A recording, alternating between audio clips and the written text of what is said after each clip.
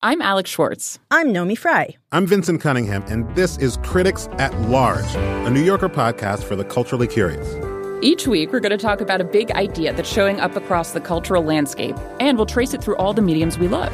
Books, movies, television, music, art. And I always want to talk about celebrity gossip, too. Of course. We hope you'll join us for new episodes each Thursday. Follow Critics at Large today, wherever you get podcasts.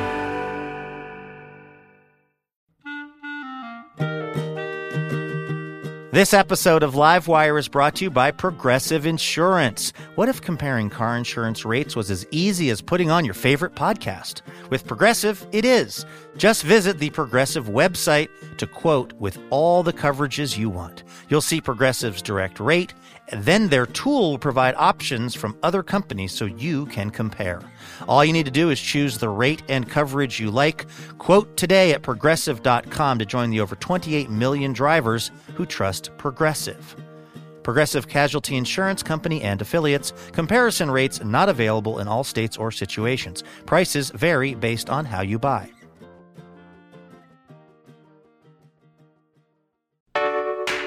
Hey, it's Luke Burbank.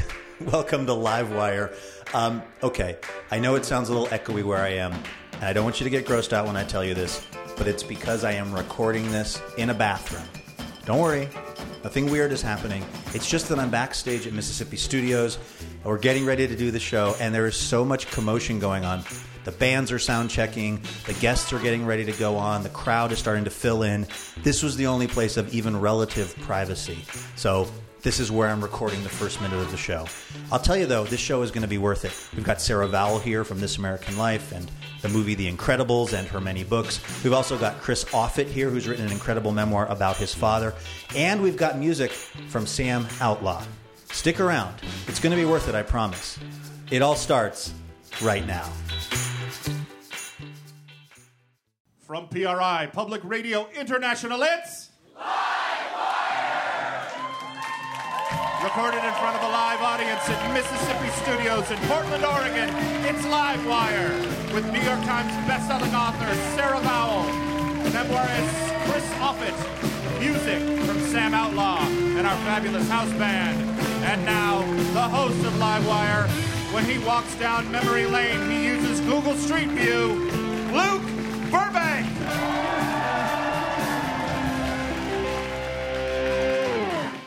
Thank you, everybody. Thanks, Jason Rouse. We got a great show for you. We're going to be talking about memory this hour, and we have a variety of really fascinating guests who can talk about memory from some different angles. We came up with the theme for the hour, which is If Memory Serves, which is just kind of a fancy way of saying, like, am I remembering that right? Like, if memory serves, right? We have to say that because memory is really weird. We know that eyewitness memory is the worst way to figure out who did what at a crime scene. It's almost always wrong when they go back later on. We've probably all had that experience where you're in a bar and you're arguing with your friend about who was in that movie or who scored that touchdown or what that band's name was, and you're so sure that you're right because you remember watching the movie and seeing Bruce Willis do the thing in the movie. And if you had $1 million, you would bet it on how right you are. And then somebody gets their phone out because we can't have any more mystery ever in our life. Nothing can be unknown for even a nanosecond. And someone looks it up, and it wasn't Bruce Willis. It was Cedric the Entertainer. You didn't even have the right ethnicity. But you felt like you remembered it. Our memory does not actually serve us a lot of the time. Here's the ironic part. You know what our memories are super good at? Remembering the embarrassing things that we have done. Memory, like a steel trap on that one. Vivid, clear, super slow-mo, moment-by-moment memory of things that we've done that are embarrassing. But not the good things. Like, I don't remember the exact expression on my wife's face when we were saying our wedding vows. If I had to guess, I'd say probably growing terror at who she was marrying. I can tell you this. I remember the exact look on her face when I said to her one time during an argument, that she should enjoy my company more because I'm a professional entertainer and people pay money to be entertained by me.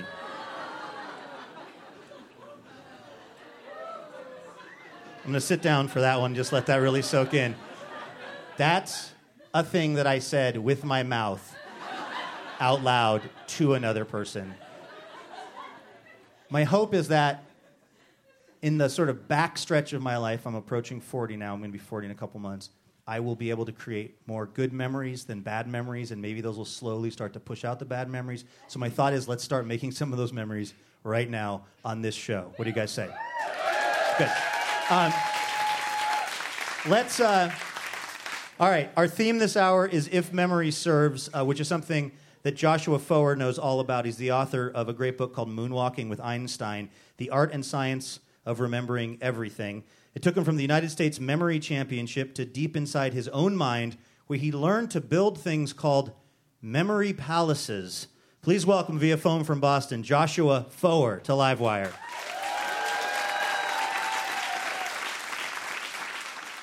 Hey there, Josh. Hey, how are you?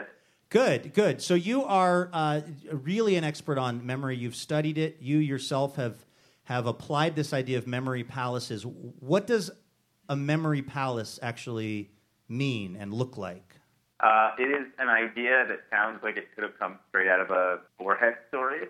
The idea behind the memory palace is that if you can build an imaginary building, a structure in your mind's eye, you can then populate that building with images of things that you want to remember.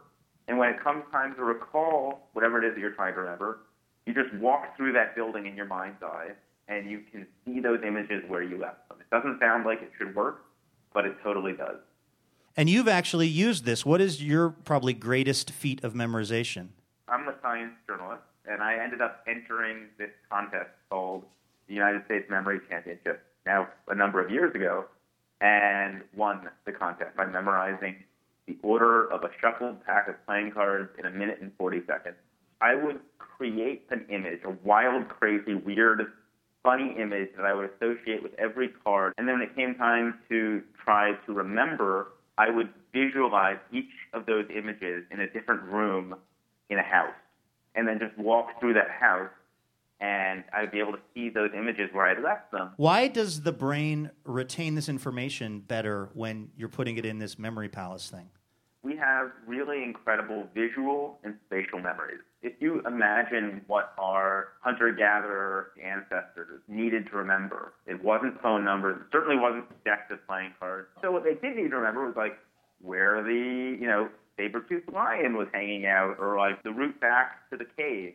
Having a great spatial memory really counted for something.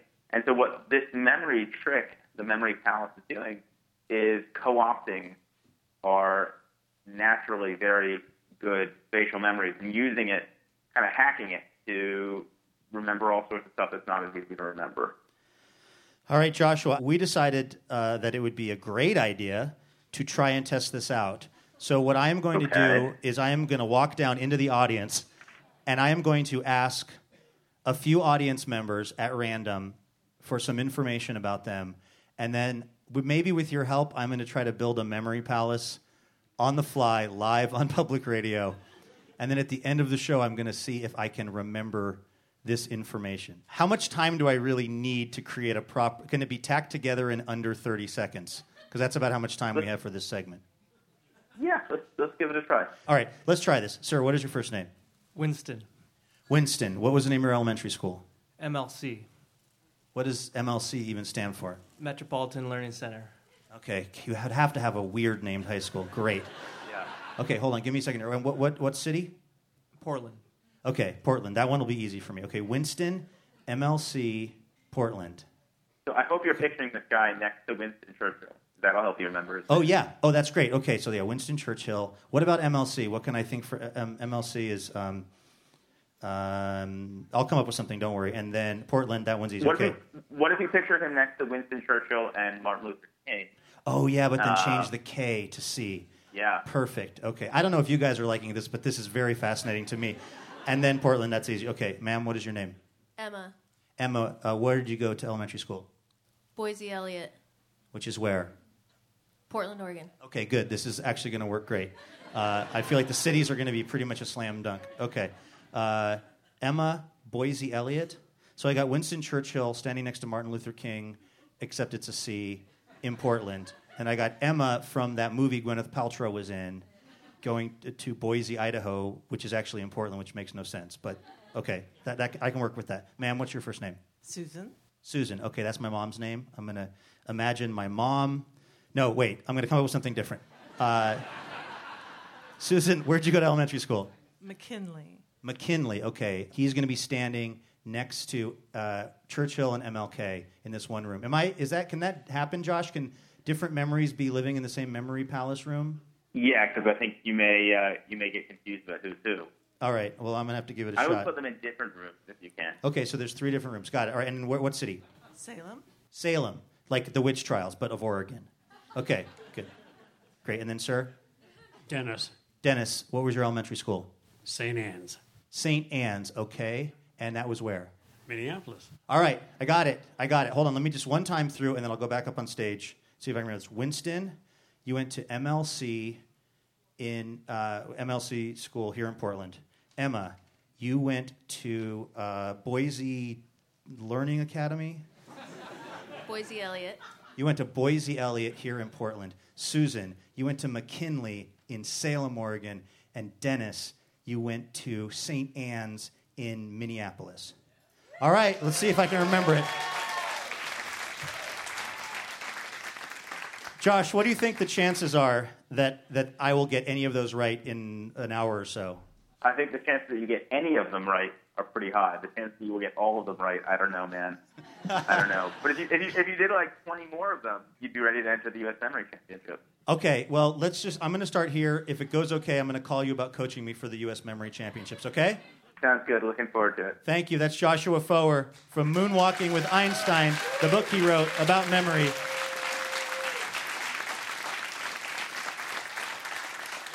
This week's show is brought to you in part by Whole Foods Market, a proud supporter of the Global Animal Welfare Program, because you should know how the animals were raised for the meat you're buying. More information at WholeFoodsMarket.com. You're listening to Livewire from PRI. We'll be right back.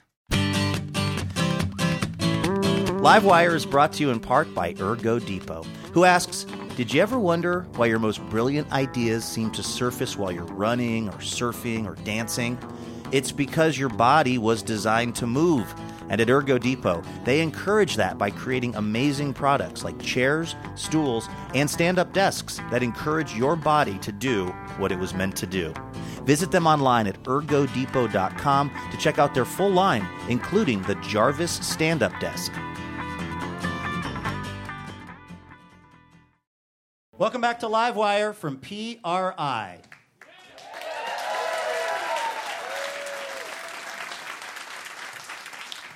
All right, we're talking about memory this hour, and our next guest has made a practice of digging back into the collective memory of this country to produce fascinating books about the Puritans, the Kingdom of Hawaii, assassinated presidents, and now Lafayette, the French aristocrat who came to the U.S. as a teen and somehow ended up a hero of our revolution.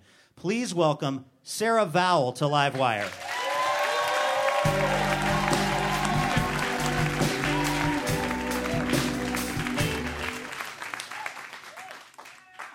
Hi, Sarah. Welcome to Livewire. Thanks for coming. Thank you. Let's talk about Lafayette. Who was this guy exactly? He was a French aristocrat. He was an orphan.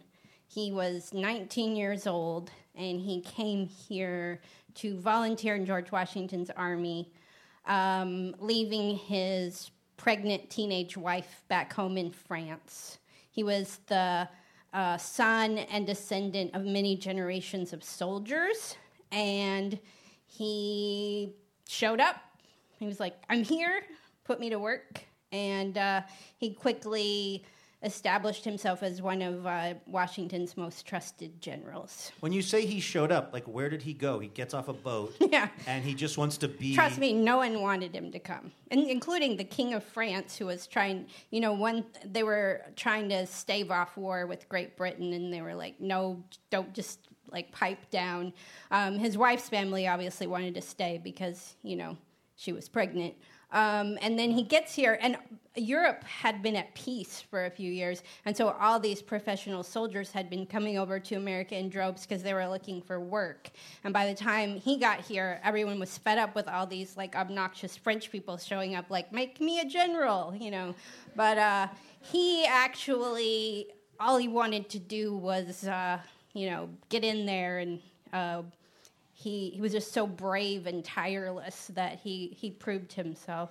Because he got shot during his first battle, right? Which a lot of people would say means you're bad at being a soldier. Yeah, I mean, he was just getting in there. I mean, he did get shot. That's true, but he was supposed to be recuperating, but he was so gung ho to get back into the battle.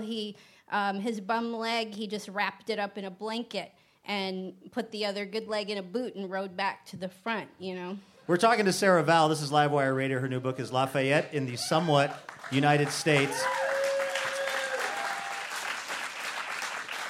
You write Somewhat United, and a thought that hadn't occurred to me about that period in our country's history was that for a long time, all of the presidents were just heroes of the revolution, right?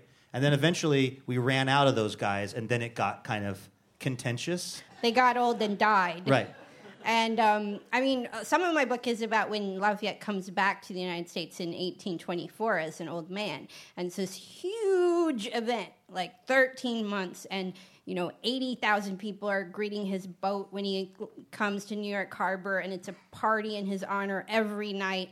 It was one of the biggest events of the 19th century, and some of it was just affection for him and for he was very close with Washington, and there was a kind of nostalgia for the revolution on the eve of the 50th anniversary of the revolution, but also there was this very contentious presidential election in 1824, and it was the first time Americans would have to elect a president who wasn't one of the founders, and people were kind of scared, like, now what's going to happen?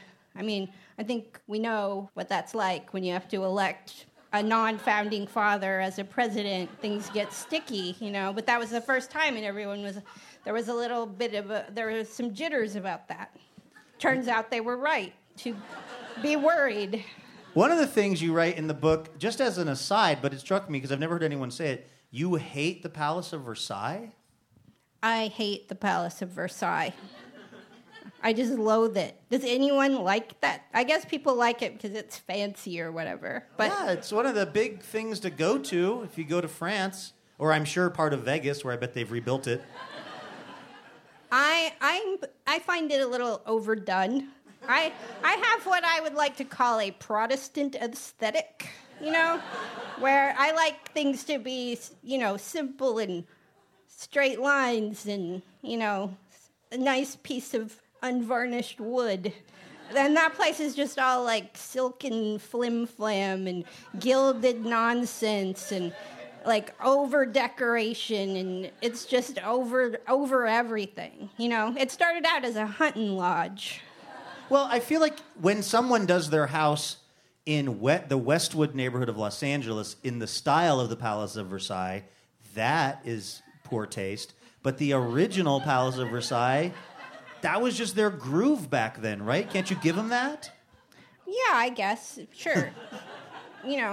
At the time, if I was an absolute tyrant monarch and I was overtaxing my people to the extent that I could afford to cover everything in silk and gold, I guess I would have. But no.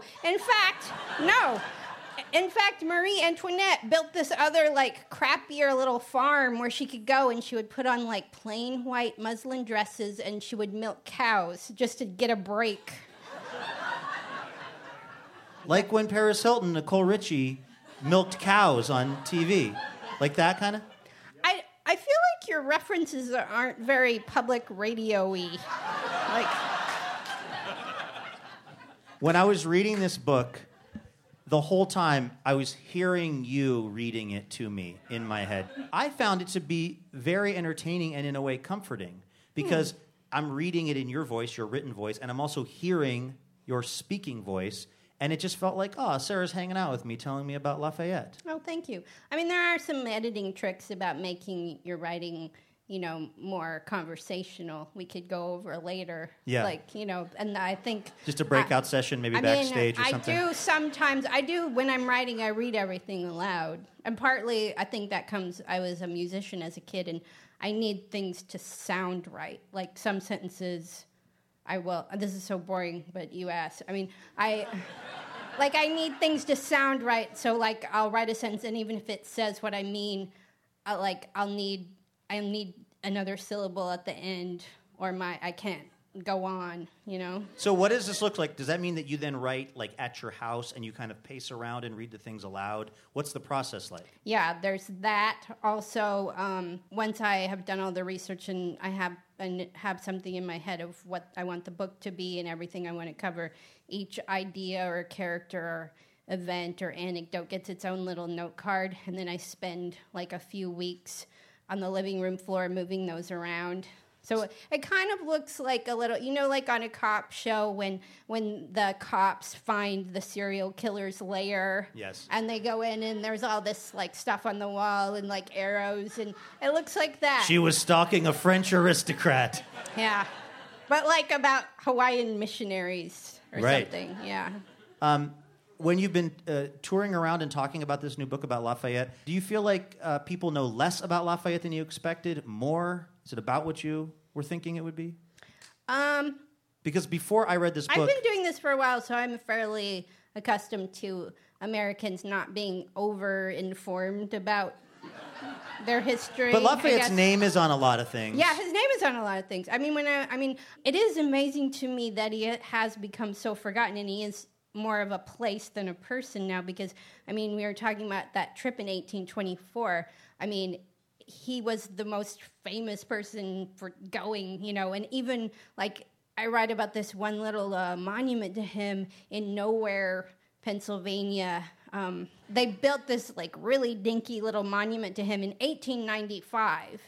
So he's been dead for 6 decades by that point, and 5,000 people converge in this country road for the dedication of what's essentially a lamp post. And so he was, there was a reason everything's named for him, because he used to be super famous, and then for whatever reason he's been forgotten, Can we talk a little bit about your days with This American Life, which is how a lot of people first heard about you? Okay. You were one of the early producers on the program. That's a public radio-y reference. I feel like you're making progress. Okay. Sarah, you're a... here's how you do it. So the other day I was listening to The Splendid Table, and I'm like, I've never made larb. That's how you do it. Okay. And that, there was this woman from Laos talking about how to make larb, and I was like, oh, I bet I could make larb, too. Okay. I got a lot of work to do before next week's show. Got to do a deep dive on Lynn Rossetto Kasper. That's step one. And then find out what larb is. It's the national dish of Laos, Luke. I've also got to learn what Laos is. One time I was actually in Laos, and my tour guide said, I got to ask you, how did you hear about Laos? And I said, I guess... The Splendid Table. I guess I know about it from my country bombing it. And he was like, oh, you know about that? It was like, I'm guiding Americans all the time, and none of them know about that. And I was like, okay, I get maybe not a lot of Americans are up on the secret bombing of Laos, but the ones who actually go to Laos? Well, a good way to learn about our history is by reading Sarah Vowell's new book. It's called Lafayette in the Somewhat United States. Sarah, thanks for being on Livewire.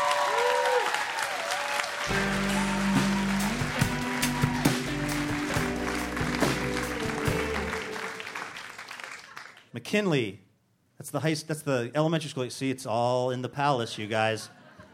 This week's show is brought to you in part by Alaska Airlines with 80 non-stops from Seattle. And this winter, they've added New York's Kennedy Airport. Now, the city that never sleeps is just a nap away. Alaska Airlines, keeping you connected non-stop. More information at alaskaair.com. Our musical guest this hour walked away from a successful career in advertising to follow his dream of playing country music. And thank God he did, because it gave him the time to write some amazing songs, including one with possibly the greatest name in country music history. Jesus, Take the Wheel and Drive Me to a Bar. Please welcome Sam Outlaw to Livewire.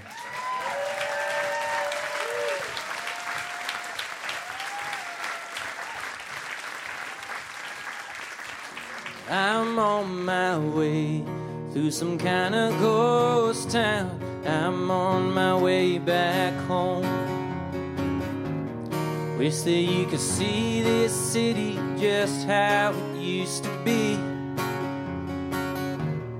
burning with the fire of industry. Wish that you could feel the life we once felt on these streets, but you can't. No, you can't. 'Cause I'm on my way through some kind of ghost town. I'm on my way back home. I'm on my way. Wish that I could slow down. I'm on my way back home. It's nothing but a wounded highway. There's no blood in these veins. You hardly see a car, truck, or train. There's no one left to say what happened, but I want someone to blame. But I can't. No, I can't. 'Cause I'm on my way through some kind of ghost town. I'm on my way back home. I'm on my way. Wish that I could slow down. I'm on my way back home. I'm looking through the ashes in the rubble, rocks and sand. But digging's got me nothing but some more dirt on my hands. I didn't see it coming, never thought we'd see her fall. Maybe she was crumbling all along. Wish that you could see my family just how it used to be, burning with a love so bright and free. I wish that I could hold my mama just once more before she leaves, but I can't. No, I can't. No, I can't. No, I can't. No, I can't, 'cause I'm on my way through some kind of ghost town. I'm on my way back home. I'm on my way. Wish that I could slow down. I'm on my way back home, and I'm on my way through some kind of ghost town. I'm on my way back home. I'm on my way. Wish that I could go around. I'm on my way back home. I'm on my way back home. I'm on my way back home. That's Sam Outlaw right here on Livewire.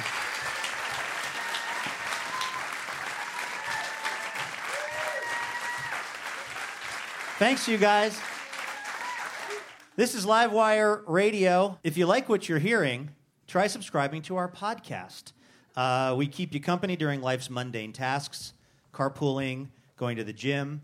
We'll even hang out with you while you're cleaning the bathroom. If you promise to wash your hands before you hit play on the phone. You can find us at all of the places you get podcasts, iTunes, Stitcher, SoundCloud, and all those places. So please, check us out. Okay, our theme this hour is about memory. And if you remember back to February of last year on this very radio show, we read this article in the New York Times about this magical list of questions that promised to make any two strangers fall in love if they asked them. Do you guys remember this article? It was a huge thing in the Modern Love column. Well, we decided to put this to the test. So we grabbed two people who had never been on a date. we asked them to go backstage while we were doing the show and ask each other this list of questions, and it totally worked. They fell in love. They live together now, and they're here with the latest on their lives. Please welcome the Livewire lovebirds, Katie Watkins and Jed Arkley.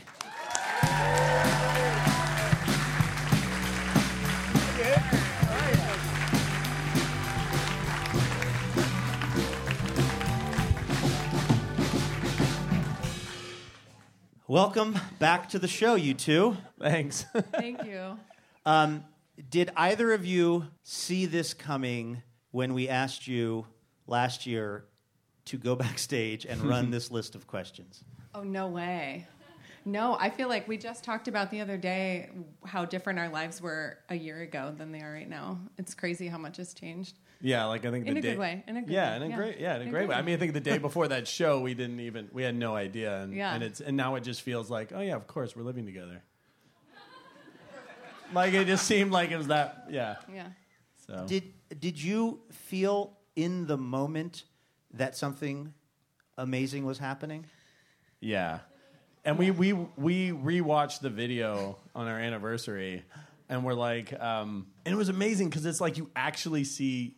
We didn't say it at the time, but like we were in love. Yeah. Like, and it actually was. So if you want to see love being created, like watch that video. It was. That sounded really dirty. It's so. But like. Well, it's so funny to see the difference between the first segment and the last segment because it was like clearly we're just giggling and crazy by the end. I couldn't even. I'm blushing right now thinking about it. Yeah. But now let me ask this, because you are both performers here in Portland, you're improv people, and there has been some suspicion when your names have come up that this is just an elaborate bit that you are very committed to. Yeah, and our contract ends tonight, so it's been a real fun time. Yeah. Thank you. No, that's people have asked me that a lot, and they said, "Oh, that's a good gig you did." And I said, "I've never been on stage less prepared because usually I'm used to being on stage, and I mess around on it. But like when you brought us out that second time, I felt totally like naked and vulnerable. Yeah, and, like, it was hard." But then people thought, they've thought we made it up, but nope. We're talking to Katie Watkins and Jed Arkley. They are now living together. They were forced to go through a series of questions from the New York Times by this very radio show, Livewire. Do you guys now feel pressure, though, for this to work out because it's happening in the public eye? I mean, you must know how Kanye and Kim feel. We actually debated at one point, like, refusing to come on the show again. Like, we had said, like, you know what? That was fun. It's real life now. But it's real life now, life. Luke. Obviously, that conversation didn't go far, but because we're here. No, and I appreciate you guys so much for making this happen. Yeah. All right, Jed and Katie, we are very, very happy for you two, but we also know that living together and loving together is no easy thing. And it's important that you really learn about each other. So we've asked you each some questions earlier today about the other one and yourselves. And we recorded your answers. And now it is time to know how much you really know about each other. For trademark reasons, we cannot call this a newlywed game. And also, you're not married. So we're calling this the cohabitation examination. Whichever one of you knows the other one better is clearly more loving and wins the permanent upper hand in all arguments going forward. So this is going to be called cohabitation examination. Jason Rouse, do you mind keeping score on this? I don't mind at all. Okay. So wink. These are your real answers to questions that we asked you. You guys have not colluded on this, right? You don't know what the other person said. No. Okay. I'm not sure I want to know, actually. This may be the beginning and the end of your relationship. We made it, and we can break it. We may be doing it right here, right now. Okay. So question number 1. Jed, do you remember what Katie was wearing on your first date together? I have to answer that, right? Yes. Well, okay. I remember it was fancy, and I remember it had a high neck and long sleeves. All right. Any colors come to mind? Black. Okay. Let's hear what Katie answered about her outfit on your guys' first date. I had a flowy blue shirt on and some jeans and some sick heels. So that was pretty far off, Jed. I guess I thought she was at a funeral now that I'm thinking about it, the way I described it. Do you remember the heels being sick? I do now, yeah. Yeah. Good answer, bro. Good answer. Good answer. Katie, what do you remember Jed wearing on your first date? I'm gonna go ahead and say a plaid shirt and jeans. Now, is that because that's what he always wears, or is that because you remember him wearing that specifically? Now that I know his closet, yeah, I'm just gonna go So for you're taking majority an rules educated here. guess. Yeah. All right, let's hear Jed's answer to what he was wearing on your first date. A blue gingham shirt with my gray suit. The gray suit. I don't think we can give either of you a point for that. Let's keep this game moving. Katie, let's stay with you. Which one of Jed's friends likes you the least, do you think? I think that they all like me just the same amount, which is maybe moderate to a lot. Okay, but if you had to pick one you think is more on the moderate side, who would you pick? As Pat Benatar said, love is a battlefield. No helping, Jed. I'm just going to say his mom. Wow. I'm just kidding. That just got really real. It's happening. She loves me. Let's hear what Jed answered to that question of which one of his friends likes you the least. Maybe he said mom. I doubt it. They all like Katie. Oh. Which is true. Jason, how do you score that? Because it's kind of like... It was her first thing that they all... I'm going to give it to her. Okay. All right. That's fair. That's a point. It's not really true, but I'm going to give it to her. They do. All right. Okay. Jed, same question to you. Which one of Katie's friends do you think basically can't stand you? Carrie. Jed's answer is Katie's friend, Carrie. Let's hear what Katie said. My dad. What?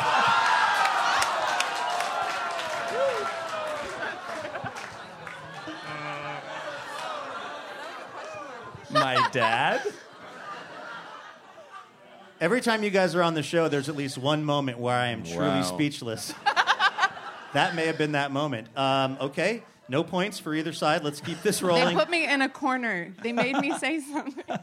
All right, next question. Okay, let's see. Jed, we asked Katie what habit of yours will lead to your inevitable breakup. What do you think she said? That was easy. I'm oversensitive and I move loudly. All right, let's hear what Katie said. Probably the triple burp, the old 1, 2, 3. It's true. That would be But fair. are you oversensitive about her calling it the triple burp? Because you may still be sort of right. It's technically a triple burp, but you should hear Katie burps like a truck stop, like a truck stop waitress.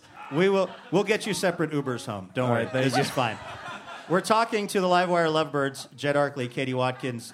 We made them go on a date on this show. It worked out great. Up until this point, I think we can all agree. They now live together. We're playing cohabitation examination with them. All right, let's see. Katie, same question was given to Jed about which habit of yours could likely break up the relationship. What do you think he said? Please laugh nervously into the microphone. We are recording this for radio. I want to say burps too. Wow. A lot of burping going know. on in this household. Let's hear what We're Jed open. said. We're Her looking at her iPhone. I mean, society, right?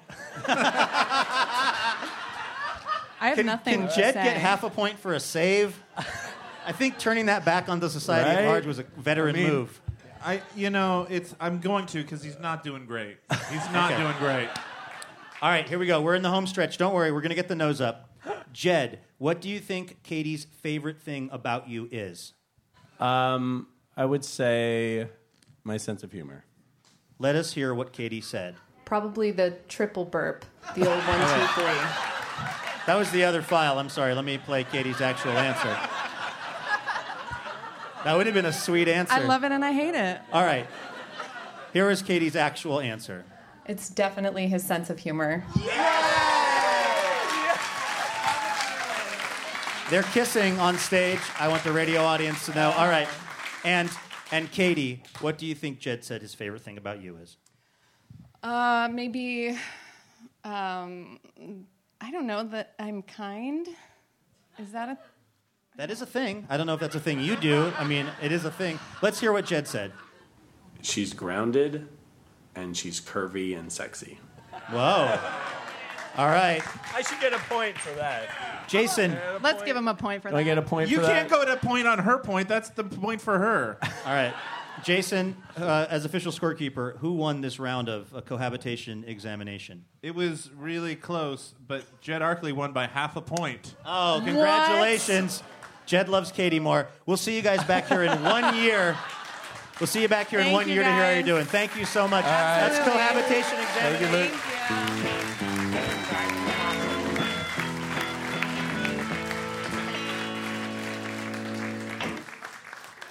This week's show is brought to you by New Belgium Brewing, certified as a mission-based B Corp since 2013, meeting requirements in the categories of social and environmental performance, accountability, and transparency. And speaking of transparency, beer is transparent. And so is New Belgium's seasonal brew Side Trip, a Belgian-style pale ale. Now you have all the facts, people. Get more information over at newbelgium.com. We're talking about memory this week on the show, and of course, a lot of us have memories about what our parents did to make ends meet when we were growing up, but our next guest probably has your memories beat.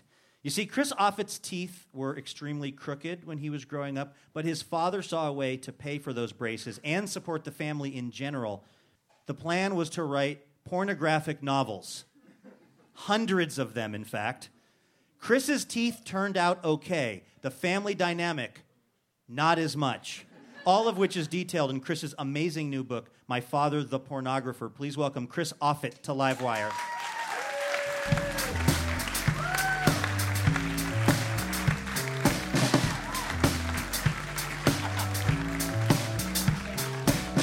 Welcome to Livewire. Thank you.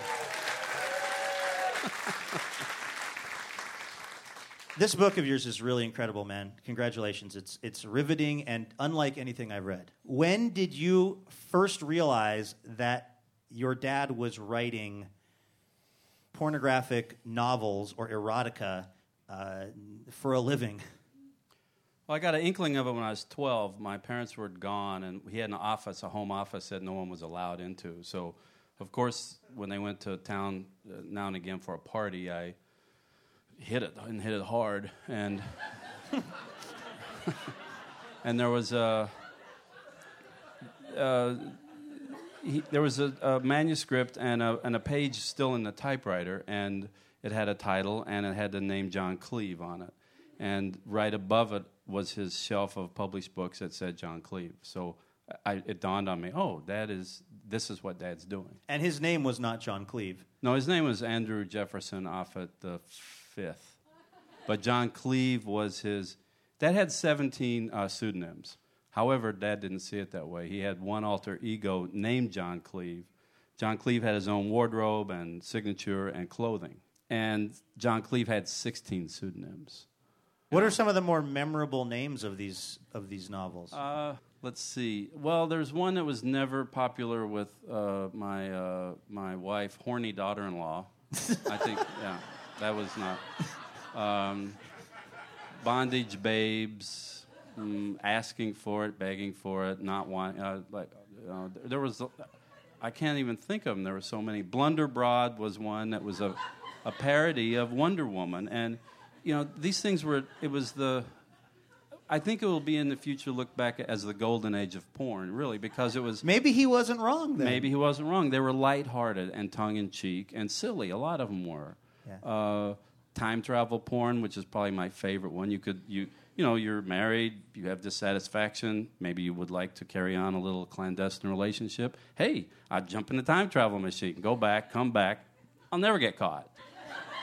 Right? That is the most guy thing I've ever heard. Well, we have mastered time travel. Think about the implications of that. I am going to use it to try to bag a lady. Right. Chris, stay where you are. We're going to come back and chat more with Chris Offutt. He's got a new book out. It's called My Father the Pornographer. This is Livewire Radio coming to you from Portland, Oregon. Back in a minute. Hey there, it's Luke. You might already know this, but in case you didn't, Livewire is actually a nonprofit. That's right. We rely on the generosity of you, our listeners, to keep this little radio show going. Consider becoming a member of our League of Extraordinary Listeners and support this show, which connects you to the artists, music, and comedy that we know you love. You can find out more by visiting livewireradio.org.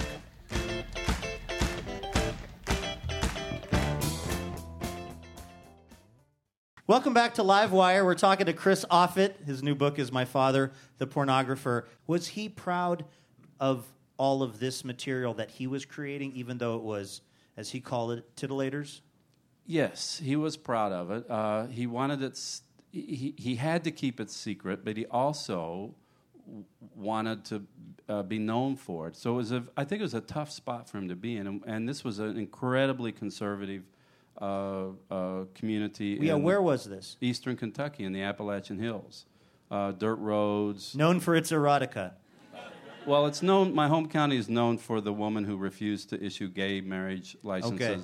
That's my home county. Yeah. So it was kind of it was a necessary secret. He thought he would be known in the future for being the king of 20th century porn. That he believed that.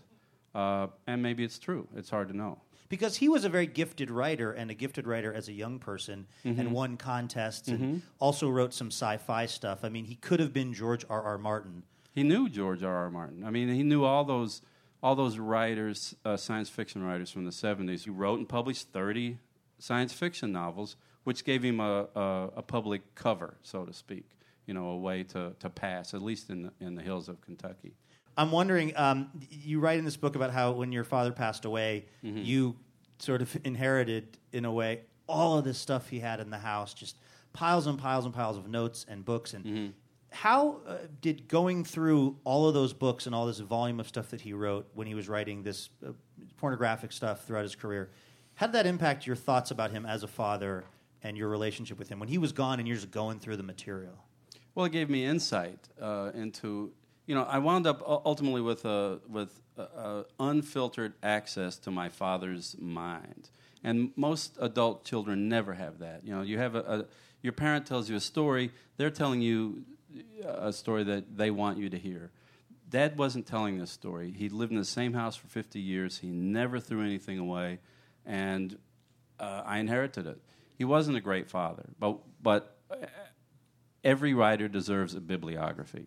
So my goal was to assemble a bibliography, send it to a science fiction website because I had so much wrong information, and then I found out there were 400 books. There were, including 25 unpublished manuscripts. Dad's unpublished work is more than most writers produce in their lifetime. So I don't know why I did it, but once I started, I just thought I have to keep on going, and then at a certain point, maybe at a halfway point, how do you stop and go backwards? How has your father's legacy affected you as a writer? Have you spent a lot of time trying to be not him? Well, I spent years trying to not be Dad, to some degree of success. But really, there's a winter where Dad was obsessed with sex. He was. I mean, what he had to have been. There was a winter when I was in the middle of all this when I realized I am just like my dad. I'm shuffling around the house. I'm not leaving the house. I'm now obsessed with his obsession for sex. My entire house is a workplace filled with porn, just piles of it everywhere. And it was disconcerting. But I'm not him. He would. Let's put it this way: if I had died young, he would never have written a book about me. It was a way of getting to know him and finding insight into him and me. The book is great. It's My Father, the Pornographer. It's Chris Offutt's new work. Chris, thanks for coming on Livewire. You're welcome.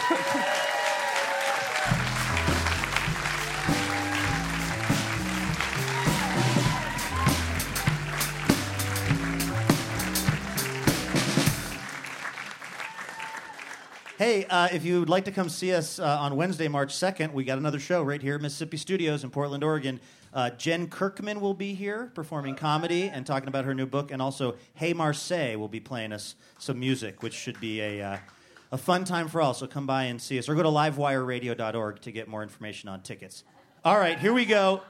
I'm walking back into the audience. If people were listening to the earlier part of the show, they know that we're talking about memory this episode. And I decided to try to use a technique called building a memory palace to memorize information about 4 random members of the audience. I know it seems so slick and so Hollywood and so smooth when I talked to them at the beginning of the show, you would assume it was a setup. It was not. I had never seen these people before in my life. I asked them their first name, the name of their elementary school, and the city where that school was. All right, sir, your name is Winston. You went to MLC school right here in Portland, Oregon. Yep, yes. Ma'am, your name is Emma. You went to something called like Boise what? Boise Elliott. Boise Elliott, also here in Portland. Yep. All right, okay. It's like almost 2 for 2. Ma'am, your name is Susan. You went to McKinley in Salem, Oregon. That's right. Oh, okay. And sir, your name is hard for me to remember. Your name is Dennis. Dennis, you went to St. Anne's in Minneapolis. Hey, what the hell, you guys?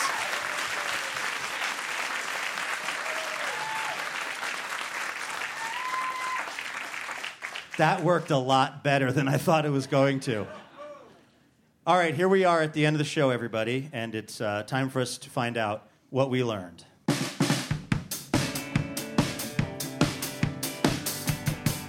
This is where I'm talking to random people in the audience about what they learned in the last hour. Ma'am, what is your name?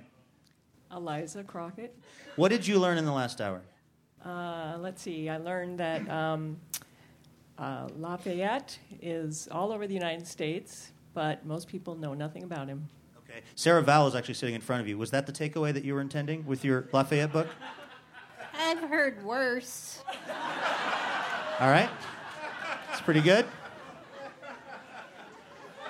Sir, you're sitting there with a look on your face that says, please do not put that microphone near me, which is like I'm like a moth to the flame. What is your name?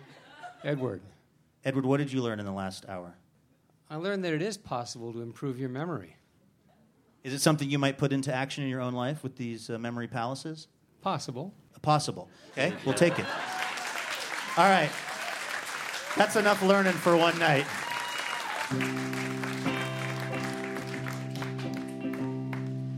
All right, let's tell you who helped make this show possible. Thanks, of course, to our guests, Sarah Vowell, Jed Arkley and Katie Watkins, the Livewire Lovebirds, Chris Offutt, Joshua Foer on the telephone from Boston, and music by Sam Outlaw. This show was made possible in part by our sponsors, New Belgium Brewing Company, Whole Foods Market, Ergo Depot, and Alaska Airlines. Hotel accommodation generously provided by Provenance Hotels. Robin Tenenbaum is the executive producer and co-creator of Livewire. Jim Brunberg is our producer and editor. Laura Hatton is our producer. Our announcer is Jason Rouse. Our house band is Jonathan Newsom and Walker Spring. Molly Pettit is our technical director. House sound by D. Neil Blake. Thanks to Revival Drum Shop. Our development director is Kim Bergstrom. Our operations manager is Lauren Masterson.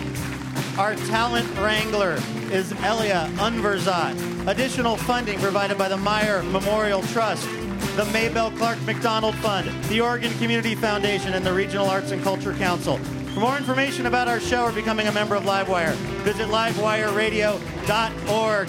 Thanks for listening. I'm Luke Burbank. We'll see you next week.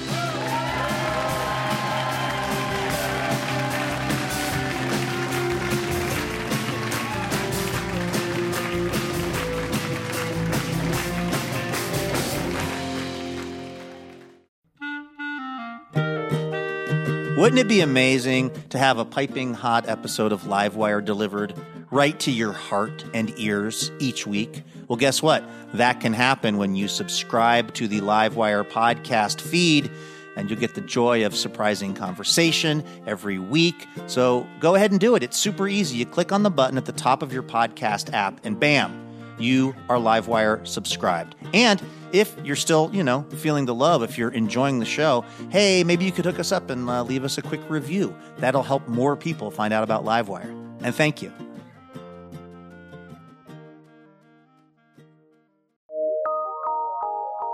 From PRX.